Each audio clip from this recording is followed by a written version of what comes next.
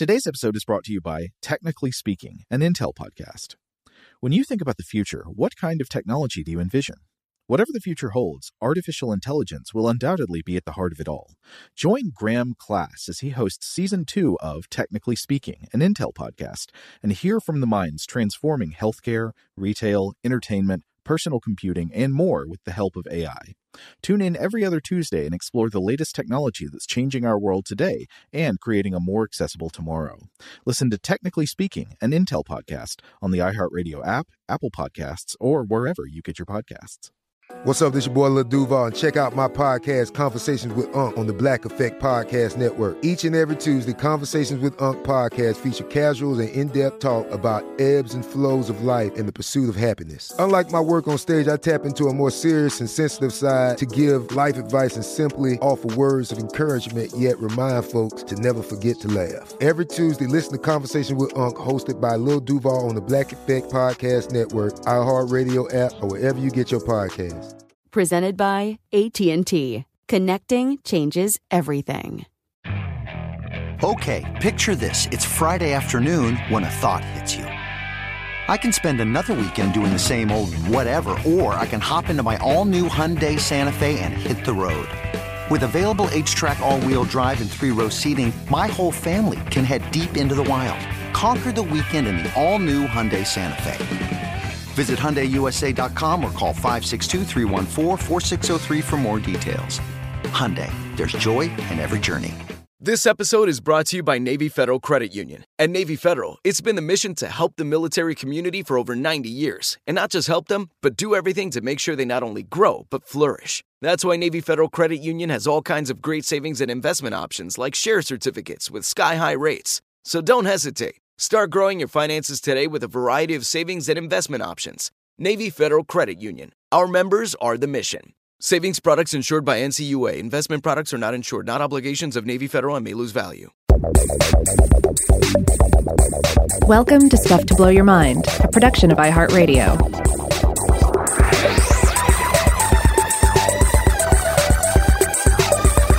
Hey, welcome to Stuff to Blow Your Mind. My name is Robert Lamb. And I'm Joe McCormick, and today we're back with part 3 of our series on naturally fueled flames and the smolderings and burnings that come from the earth itself or from the rocks. So, in the last episode of this series, we talked about the Burning Mountain, or Mount Wingen in Australia, down in New South Wales, which is an example of a naturally fueled type of fire called a coal seam fire, a place where coal formations underground are set on fire and then continue to burn as long as they can, as long as they have access to oxygen, probably. And while there's no way to know for sure, Mount Wingen has been proposed as potentially the longest burning fire on Earth.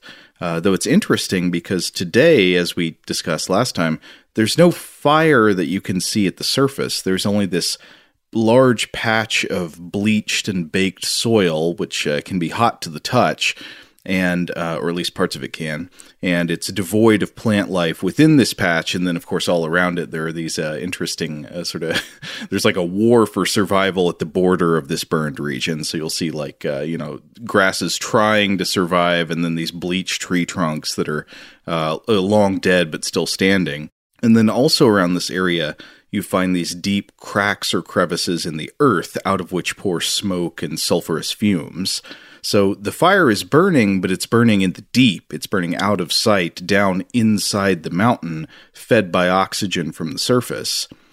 And nobody knows how the fire inside Mount Wingen got started, but it's presumed to be a result of some form of natural ignition. Maybe the coal at the surface underwent a chemical reaction leading to spontaneous combustion, or auto-ignition as it's called.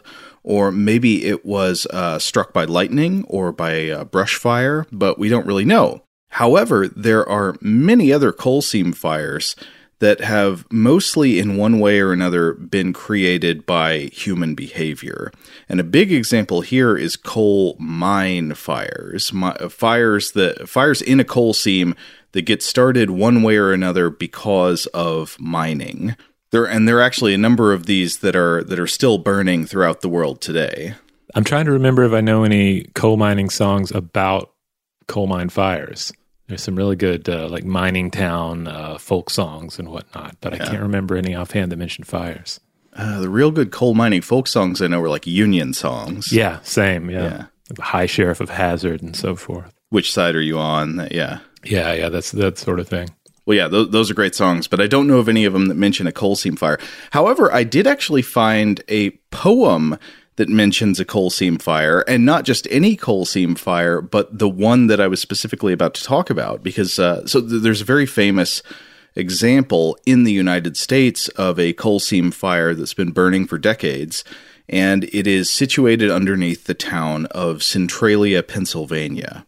The poem I found was one by a poet named Leonard Kress called The Centralia Mine Fire, and I thought it was really pretty great. It talks about the town being the shrine of the Holy Order of Anthracite, and the last four lines of the poem read, "Though odors of bottom damp and methane no longer reek into the streets and ignite, the underground tunnels burn, and each vein of coal potential fuse leads to another domain."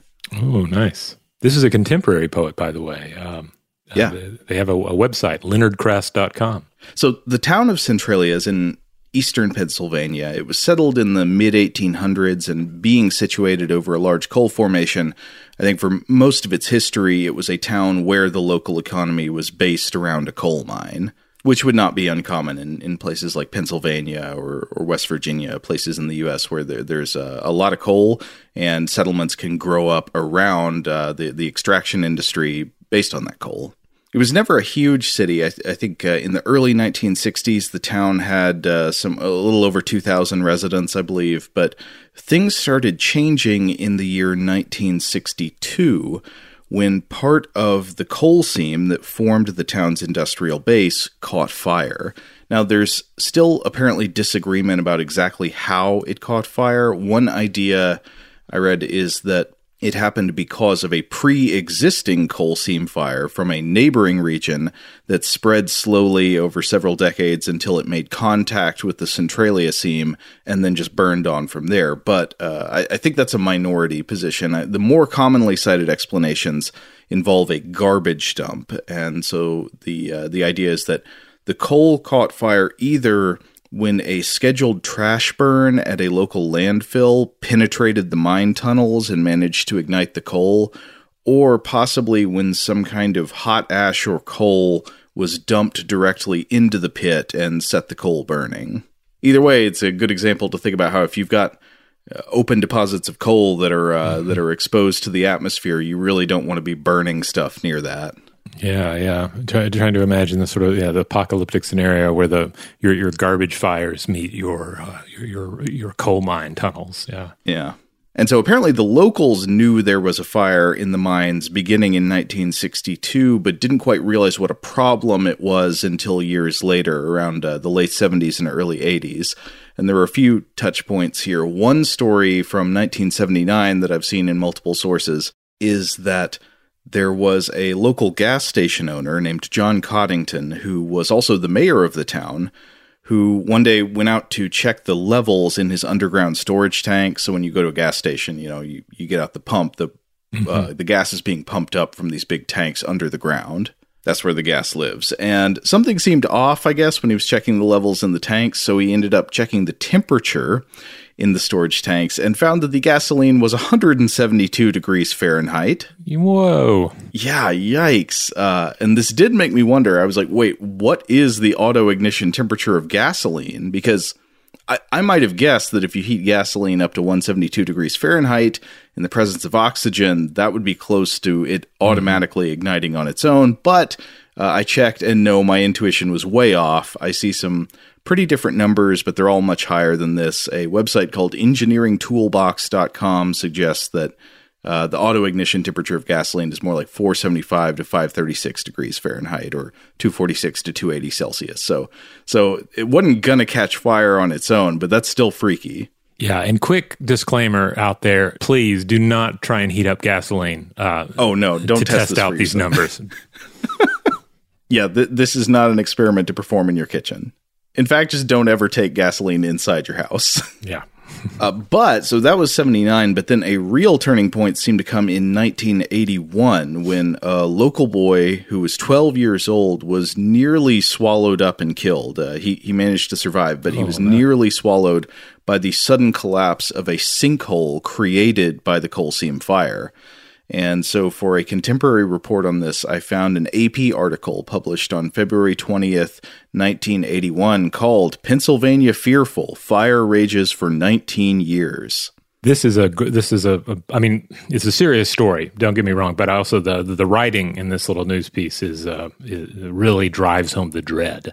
So it starts off talking about opinions of locals about, being exposed to the fumes coming out of this mine and stuff. And maybe I can come back to that in a minute. But first, I want to tell the story of this, what happened to this 12-year-old boy. So the article reads, quote, "Townspeople said an accident Saturday has heightened their fears, leading to a new flurry of government interest.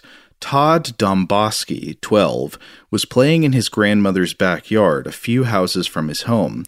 When he went to investigate a tiny whiff of smoke, the ground beneath him collapsed. Ooh. Instantly, the youth was engulfed in a hot, stinking tangle of dirt and tree roots, escaping when his older cousin pulled him out. Todd fell about 6 feet before grabbing the roots. Florence Domboski, Todd's mother, praised her 14-year-old nephew, Eric Wolfgang, who was swift and strong enough to reach into the hole, grab Todd's arm, and pull him to safety. A temperature of 350 degrees was recorded in the hole. Its depth was not known. And I did look it up. More recent articles mentioned that the sinkhole was later measured, and it was 150 feet deep, or about 45 meters, and choked with carbon monoxide throughout. So if you can imagine this, you're just standing on what you believe to be solid ground, and the ground beneath you just collapses. It just opens up, and you're grabbing at tree roots that are protruding from the dirt, and you manage to get a hold of it, but down below you is just a pit into nothingness with fumes of hell coughing out. Absolutely biblical. There's another great paragraph in this AP story that reads, quote, "Feeding on timbers, coal, and gas in a maze of abandoned anthracite tunnels that date back to the 1880s, the creeping inferno is believed to have spread beneath 40 acres despite repeated attempts to curb it." Yeah, so this article, part of what it's reporting on is attempts to put out the mine fire that have failed. I think at the time this was written, already more than $3.5 million had been spent on trying to fight the fire, and to no avail. It just didn't work. And so another thing this article cites is quotes from local townspeople talking about their fears about the mine fire. Like one says that it's kind of scary going to sleep at night and not knowing if you'll wake up in the morning because you've been poisoned in your sleep by fumes from the mine. And it quotes a local teacher named Bob Godinsky who says, "We feel like rats in a laboratory. No one knows what the effect of the carbon monoxide is going to be in the future. The children, what will be the effect on them?" All of this, all of this sounds like something you'd encounter in a horror movie, except it is real life. It is a real life horrible situation. Concern for the children, the creeping darkness beneath the earth, eruptions preying on the innocent. Yeah, another quote it gives is from a resident named Sally Sulik, who says, "My nose burns, my eyes tear, I'm like a zombie. I just feel like going to sleep all the time. If they don't soon do something for us, they'll drive us crazy." Wow. So in the years since, the population of Centralia has been steeply declining. It basically, I think between 1980 and 2000, it declined to almost nothing as the residents moved away. The local homeowners were offered buyouts from the government to relocate. And then at some point, the government essentially condemned all of the property in town by way of eminent domain. There were a few residents left who didn't want to leave. But most of the recent articles I read mention only like a handful of people still living in the area, fewer than 10, and apparently nobody is going to be allowed to move to the area. So it's just those people there as long as they stay or until their deaths. Wow. Another thing that struck me about the story is I was reading an article in Atlas Obscura by a freelance writer based out of Pennsylvania named Jim Chaney, who was writing up the history of the Centralia fire, but also had been there and taken a bunch of pictures on the scene. And there was one that struck me as really interesting. It was a picture of what the author says are the remains of Route 61, which is a section of roadway, a highway that's now abandoned since it was rerouted elsewhere. And if you look at the pictures, you can see why. Right down the middle of the road is a gigantic crack, like in a bad earthquake movie. So the road is just sort of split down the middle. And it actually reminded me a bit of the cracks and crevices that had been forming in Mount Wengen for the past 6,000 years or more when you look at the pictures of that. I don't know the exact cause of every surface feature we're looking at here, but if I had to guess, I would say this is probably some kind of collapse caused by the burning out that's going on underneath the surface, just like we saw in these other cases, or like would have caused the sinkhole. Now, of course, sometimes real-life tragedy does inspire great art. It's worth noting that the town of Centralia inspired the fictional town of Valkenvania in the 1991 film Nothing But Trouble. Really? Dan Aykroyd's weird horror comedy about a bunch of sort of, I guess you would say, Texas Chainsaw Massacre-esque family residing above a big coal mine fire. Quite a film. TriStar Pictures or whoever it is should have a standing cash prize for anybody who can manage to watch that whole movie. It has a lot of fun things in it. You got a wonderful Digital Underground performance. I think you got to make it through a lot of stuff before you get to that, though. Dan Aykroyd is clearly having the time of his life in this film. Yeah. So if you consider it a film for an audience of one, an absolute success, I think. There's another interesting tidbit I came across that's related to the Centralia coal mine and seems geologically interesting, but I couldn't tell if it was because of the fire in particular. So there was a news report I read on the site for a news station called WNEP 16. I guess that's an ABC affiliate. And this was out of Butler Township, Pennsylvania. And it's talking about a geyser in Pennsylvania. That's not something that you would expect to find in Pennsylvania. Mm-hmm. I'm looking at the footage here, though. It looks geysery. But this is not a natural geyser. This is a geyser that was created when, many years ago, the mining company, I guess, that ran the Centralia mine, drilled a hole in the ground connecting to one of the tunnels for ventilation of the mine shafts. Mm-hmm. And somehow now, with the tunnels partially flooded, I think it's especially when there's been heavy rain or when the snow melts in the spring, you get suddenly a geyser gushing up out of this ventilation hole, and it looks like a real geyser. It's just spraying up into the air and then running off into a nearby creek. And they say that the geyser has a distinct smell. It smells like eggs, which I guess is an indication of sulfurous compounds. And that would again make sense since you got the coal down there and it's on fire. And I was unable to tell if this geyser is actually related to the fire or if it's just an unrelated weird feature of this same mine. You see, there's a quote in the tweet that's attached where the reporter is saying that it's been there as long as, quote, anyone can remember. There's a mention of some people say, oh, there used to be a second one. And it is kind of, all of this is a stark reminder of how an enterprise like coal mining, how you're changing the earth. At least on a local level. And of course you can get into larger issues of actual climate change as well. But even just on a local level, you're vastly altering how the ground beneath your feet is functioning. Yeah. Shout out to Astepro for sponsoring this episode and providing us with free samples. Rob, as the local host with allergies here, they sent you some of their nasal spray to treat your allergies. What was your experience like? Yeah, that's right. I always wrestle with the pollen a bit when it rolls in during the spring, so they sent me the little nasal spray. I tried out the product, and yeah, it sure did help me get on top of my symptoms for the day. And it's so fast-acting, it was already kicking in before I left the house. Astepro is a first-of-its-kind nasal allergy spray. It's the fastest 24-hour over-the-counter allergy spray. It starts working in 30 minutes, while other allergy sprays take hours. Astepro is the first and only 24-hour steroid-free allergy spray. Astepro delivers full prescription-strength indoor and outdoor allergy relief from nasal congestion, runny and itchy nose, and sneezing. Get fast-acting nasal allergy symptom relief with Astepro. Go to asteproallergy.com for a discount so you can get Astepro and go today.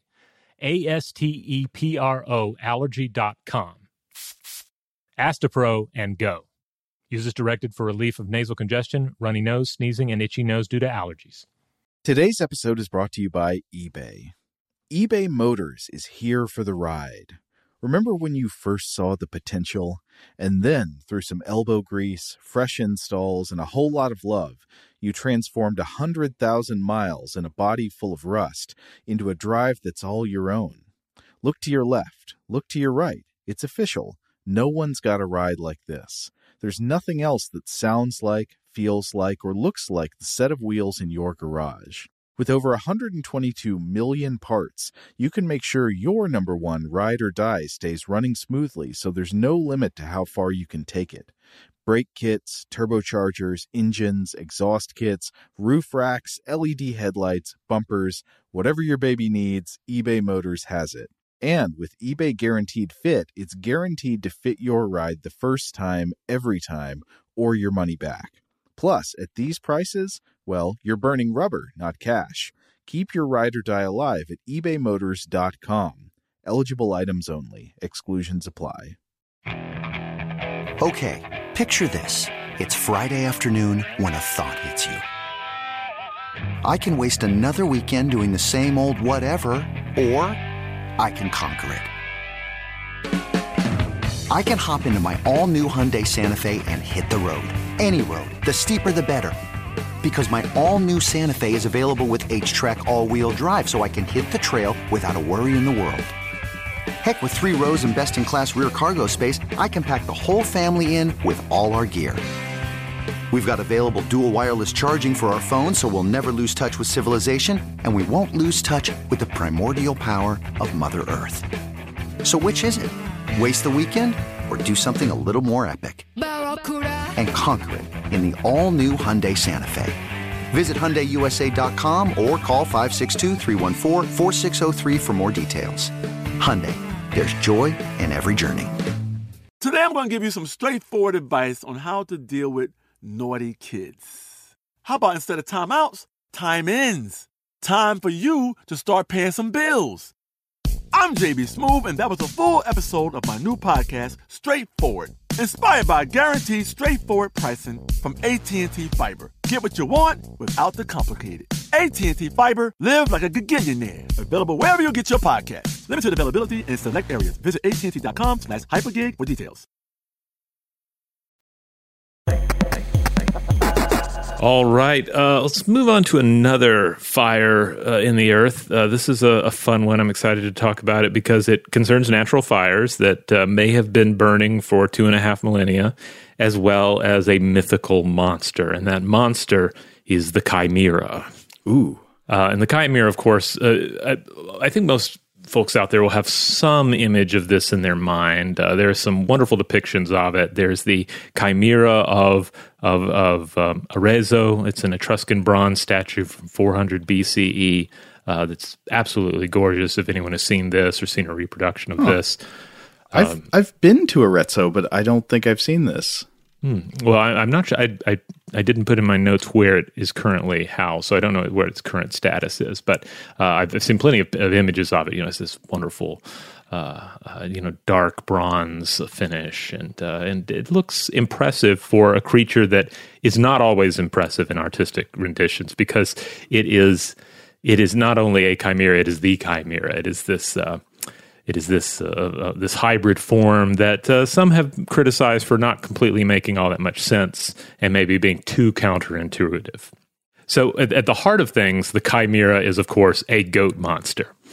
Most of its recognizable body is usually that of a goat. I guess one of the interesting things about the Chimera of Arezzo is that less of it is a goat, and maybe that's why it's more impressive. Like, it looks like the artist decided to lean more into the into the lion aspects of its body.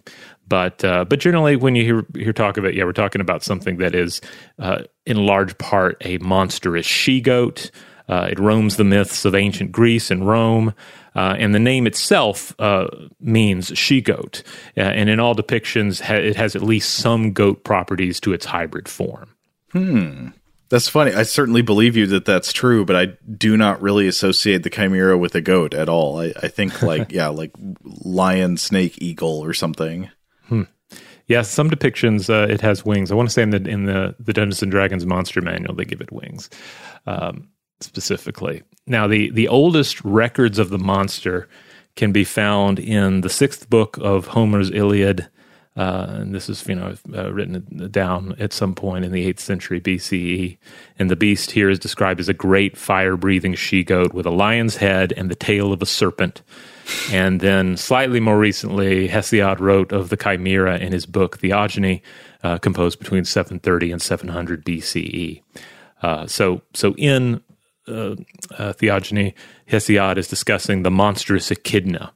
Quote, divine, stubborn-hearted echidna, half nymph with dark eyes and fair cheeks, and half, on the other hand, a serpent huge and terrible and vast, speckled and flesh-devouring beneath caves of sacred earth.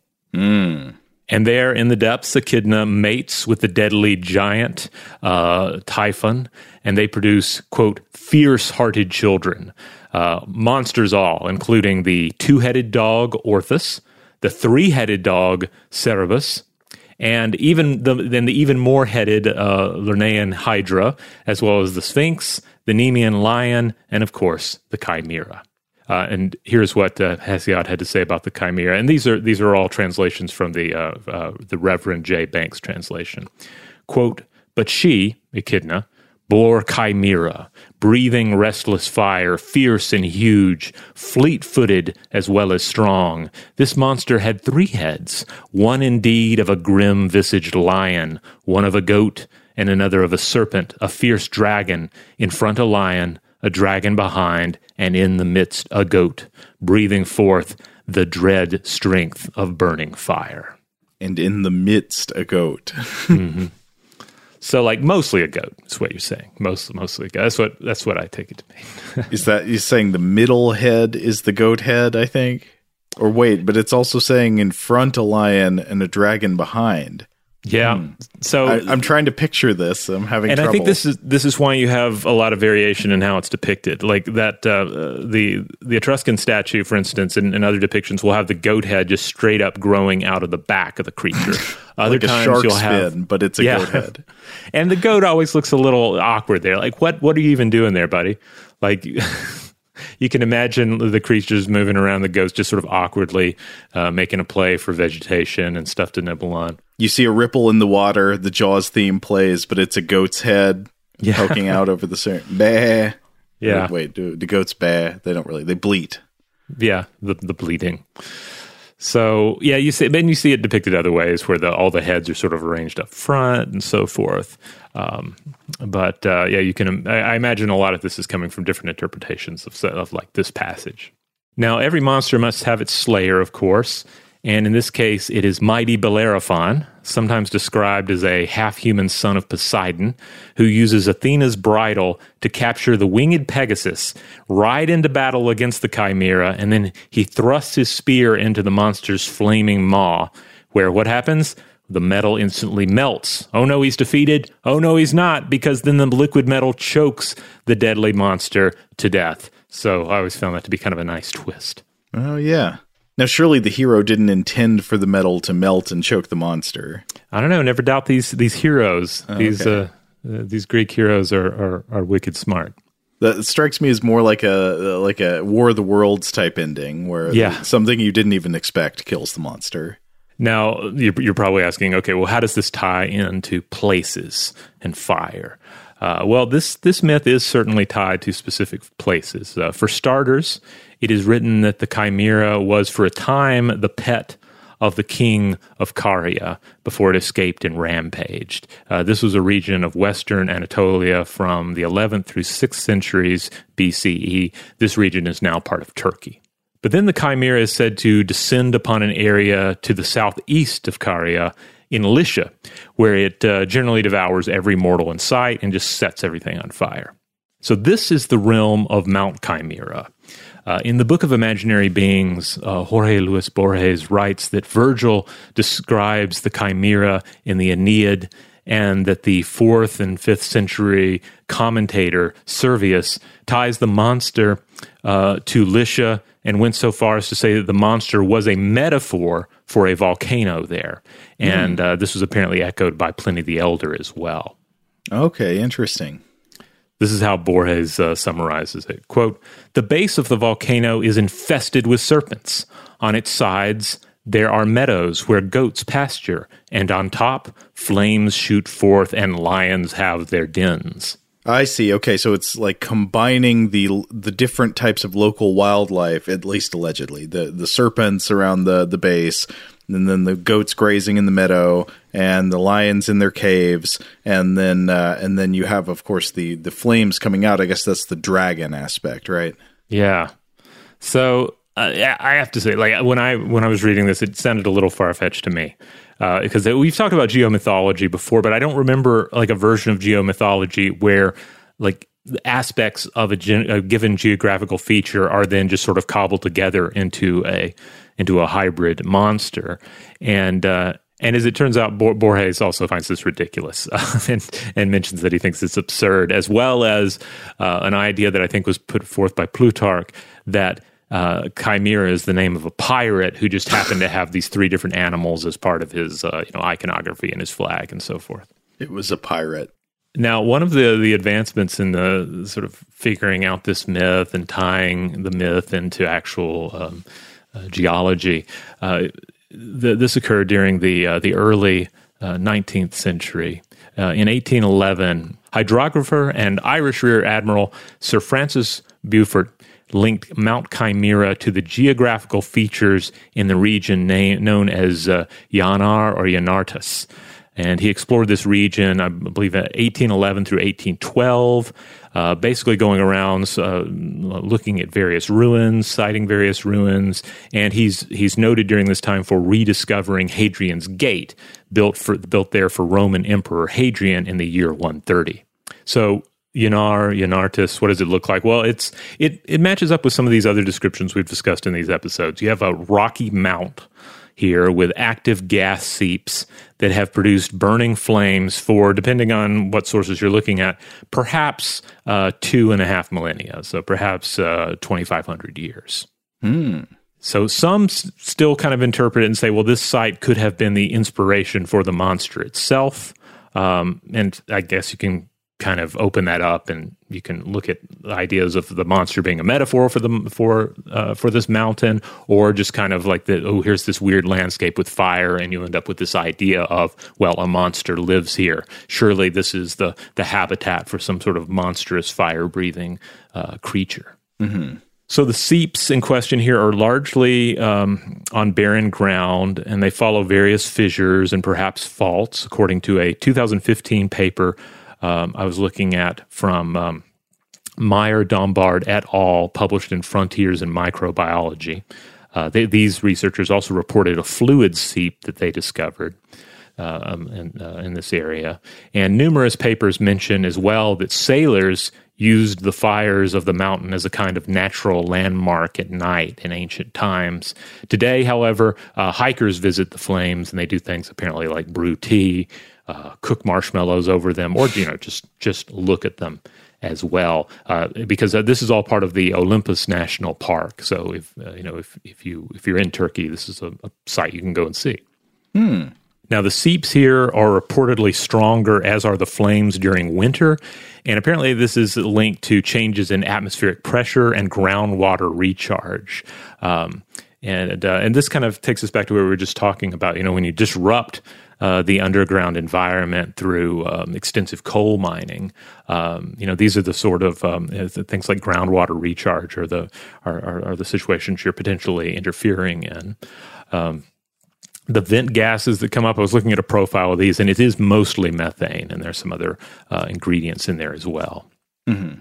Now, as to whether there are actual snakes there, one presumes. I know there are snakes in Turkey. I guess we can presume that they're either are goats or could have been goats there as well. Goats like a rocky area with some vegetation to munch on.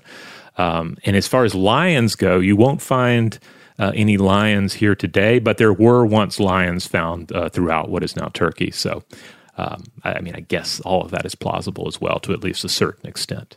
Oh, yeah. If you compare maps of the historic distribution of lions to the present distribution throughout Africa and Eurasia, it's, on one hand, it's kind of sad to see how much their range has been constricted, but it's also eye-opening to... it's eye-opening about how so many ancient myths and stories all throughout, say, the Middle East and the Greek myths and stuff. It seems that there are lions everywhere, and you're like, what? Because you don't really think that there are lions wandering around in, say, Greece or Turkey today. But, thousands of years ago, there absolutely were.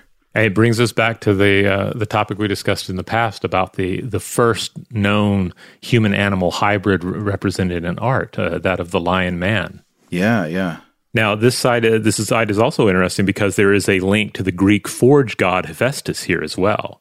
Hephaestus, of course, was the blacksmith's god who was also deformed after his father Zeus cast him off Mount Olympus for taking his mother Hera's side in an argument, or at least that's one version of the story. The remains of a temple to Hephaestus, can be found at this site just below the fires, which again makes sense given that the sites of natural flames like this seem to be inevitably tied to human industry, like we've discussed in these various other examples. People see them and they think of like cook fires in the depths maintained by the little people, or we think of industrial processes, chemical fires and so forth.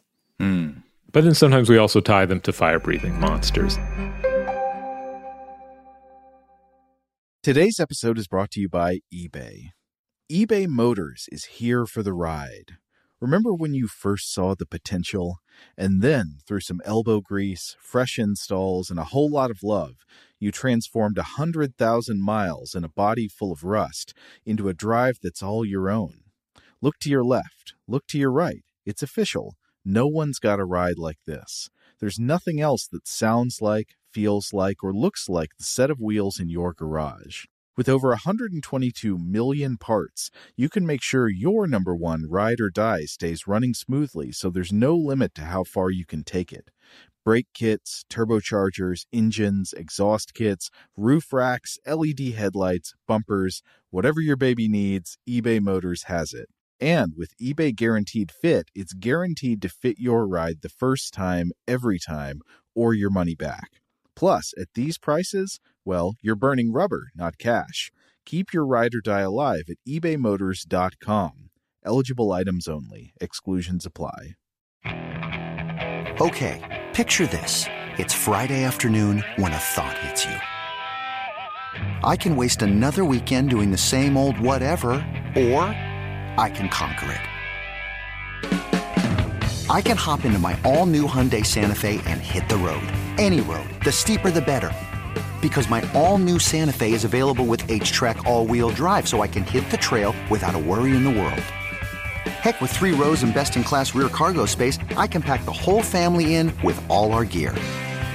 We've got available dual wireless charging for our phones, so we'll never lose touch with civilization, and we won't lose touch with the primordial power of Mother Earth. So which is it? Waste the weekend or do something a little more epic? And conquer it in the all-new Hyundai Santa Fe. Visit HyundaiUSA.com or call 562-314-4603 for more details. Hyundai, there's joy in every journey. Today I'm going to give you some straightforward advice on how to deal with naughty kids. How about instead of timeouts, time-ins? Time for you to start paying some bills. I'm JB Smoove, and that was a full episode of my new podcast, Straightforward, inspired by guaranteed straightforward pricing from AT&T Fiber. Get what you want without the complicated. AT&T Fiber, live like a gigillionaire. Available wherever you get your podcasts. Limited availability in select areas. Visit AT&T.com/hypergig for details. Today's episode is brought to you by Technically Speaking, an Intel podcast. When you think about the future, what kind of technology do you envision? Whatever the future holds, artificial intelligence will undoubtedly be at the heart of it all. Join Graham Class as he hosts Season 2 of Technically Speaking, an Intel podcast from Ruby Studio in partnership with Intel. Explore the future of technology that's rapidly evolving our world today with the help of AI. There's still so much work and research needed to fully understand the power and potential of AI, and Intel is at the forefront of implementing AI in revolutionary technology that's changing the world we live in for the better. In each episode, Graham interviews the minds transforming medicine and healthcare, retail, entertainment, personal computing, and more while pioneering new uses for AI in these spaces. Tune in every other Tuesday and explore the latest technology that's changing our world today and creating a more accessible tomorrow. Listen to Technically Speaking, an Intel podcast on the iHeartRadio app, Apple Podcasts, or wherever you get your podcasts. And I wanted to mention one more thing that Borges brings up about the chimera. He discusses how he thinks that the chimera was ultimately, quote, too heterogeneous. In other words, these parts were all too dissimilar, and it all resists, quote, merging into a single animal.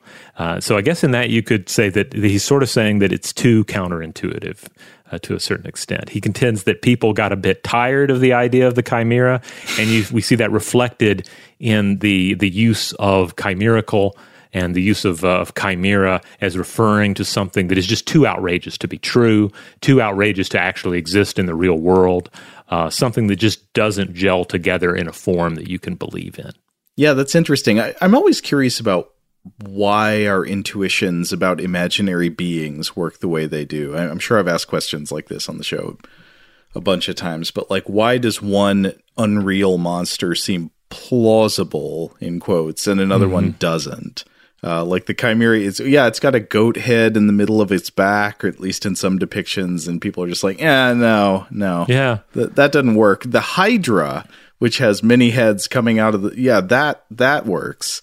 Yeah, I mean, even the vegetable lamb of Tartary, as fantastic as that is, and as, with the gulf existing between plant and mammal, like that feels more believable, and I think clearly was more believable for a very long period of time compared to the chimera. Yeah, so what are the underlying psychological factors? Like, what subconscious criteria do we use to judge an unreal being that makes sense to us versus an unreal being that doesn't? The chimera, goat head, that doesn't make sense. Yeah, I maybe part of it comes down to like a basic, primal estimation of another animal. Like, what is the head on this thing going to bite me? What does the head on this animal seem to want to do? And if you look at that goat head sticking out of the middle of the chimera's back, like, what am I supposed to make of that? Yeah. What's it even doing? Now, a cyclops, on the other hand, one big eye in the forehead, I picture that all day long. That works. Yeah, one of the interesting things about these, I guess you could think of them as minimally counterintuitive monsters and hybrids, is that the best of them we continue to look at and reconsider and also apply like theoretical biological models. Like I read a wonderful paper once on the biology of the centaur, where the author was discussing how the centaur's body would work, and really focusing on the circulatory system and the fact that it would need two hearts, one in the human part and one in the horse part. I love examinations like that. But it's an example of how the centaur, as fantastic as it is not so far removed from reality that we can't apply this line of thinking to it. Whereas, I don't think I've ever seen anybody go out on a limb and write a paper like, this is how the biology of the chimera would work. This is how it would breathe fire. This is the function of the live goat head growing from its back, and this is why its tail is a live snake. This is the diet it consumes. It's just ridiculous. Now, coming back just a little bit to what we've been talking about here, eternal flames and all, I do want to point out that this is the examples we've brought up are certainly not the only examples of natural gas seeps and so forth, where eternal flames have evoked mythic ideas, religious devotion, and so forth. I was reading Seeps in the Ancient World, Myths, Religions, and Social Development by Giuseppe Etope of the National Institute of Geophysics and Volcanology in Italy. And he has a book titled Natural Gas Seepage, but one of the chapters is devoted to just looking at some of these examples. Mm-hmm. So he mentions the Chimera myth. He mentions the fires of Baku that we previously discussed, as well as a couple of other examples. There's the Baba Gurgur Seep in Iraq.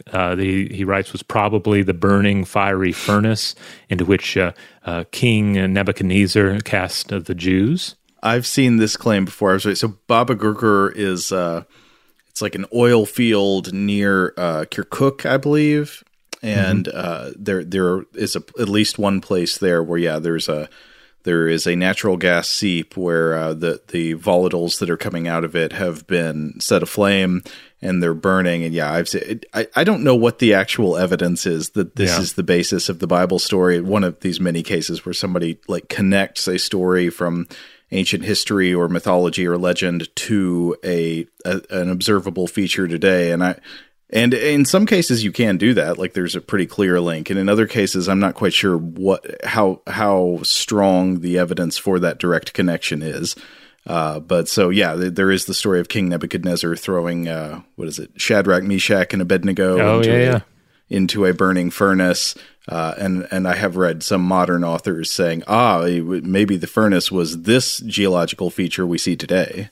Baba Gurgur, by the way, I think means something like Father Flame or Daddy Flame. Another example that he brings up is the sacred Mangarmas flame in Indonesia, which has been active at least since the 15th century, he writes, and is still used in annual Buddhist ceremonies.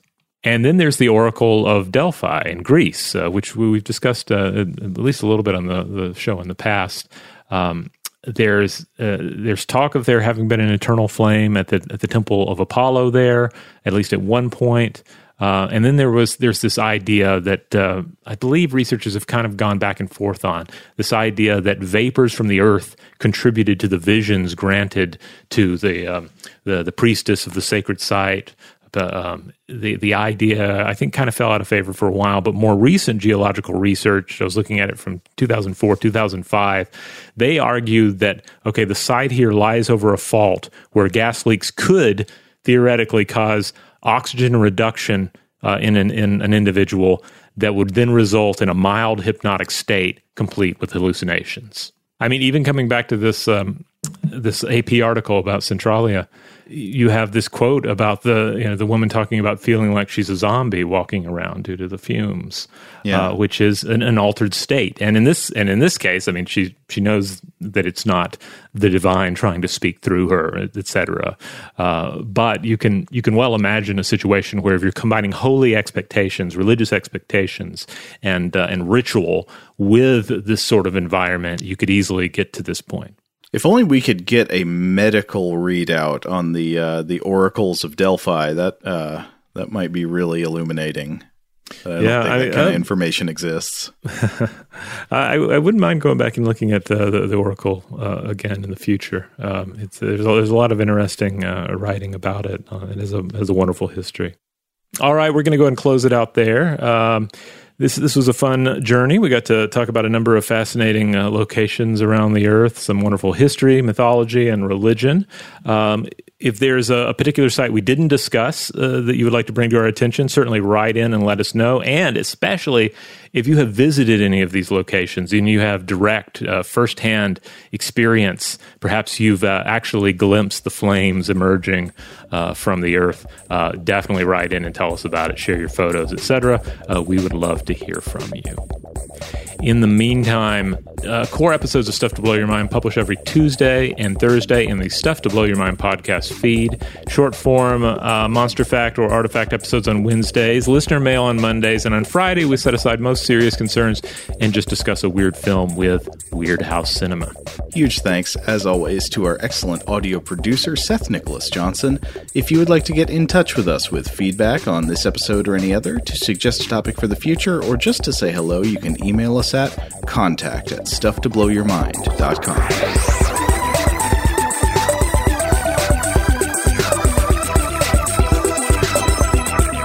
Stuff to Blow Your Mind is a production of iHeartRadio. For more podcasts from iHeartRadio, visit the iHeartRadio app, Apple Podcasts, or wherever you listen to your favorite shows.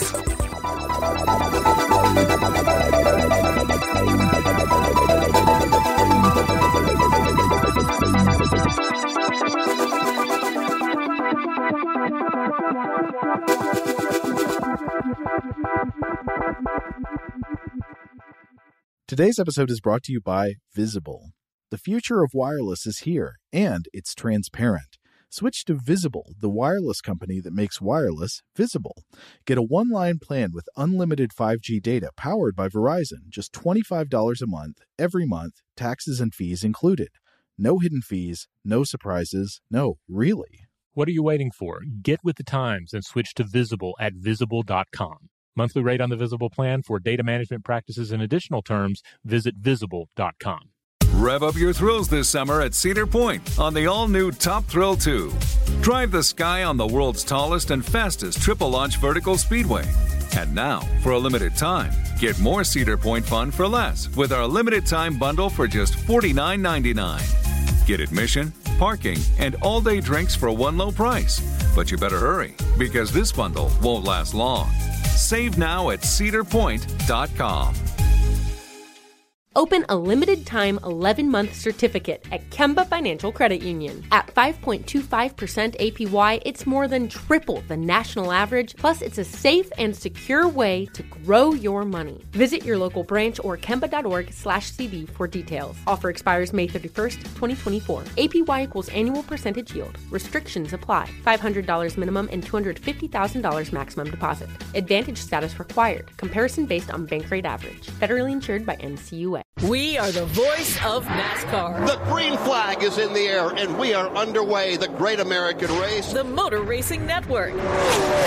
NASCAR Cup, Xfinity, and Craftsman Truck Series Racing live on your hometown radio station and MRN or NASCAR.com. Martinsville, Talladega, the Chicago Street Course. We have the side-by-side action and last lap passes for the win. Photo finishes. Ryan Blaney will win. The voice of NASCAR, the Motor Racing Network.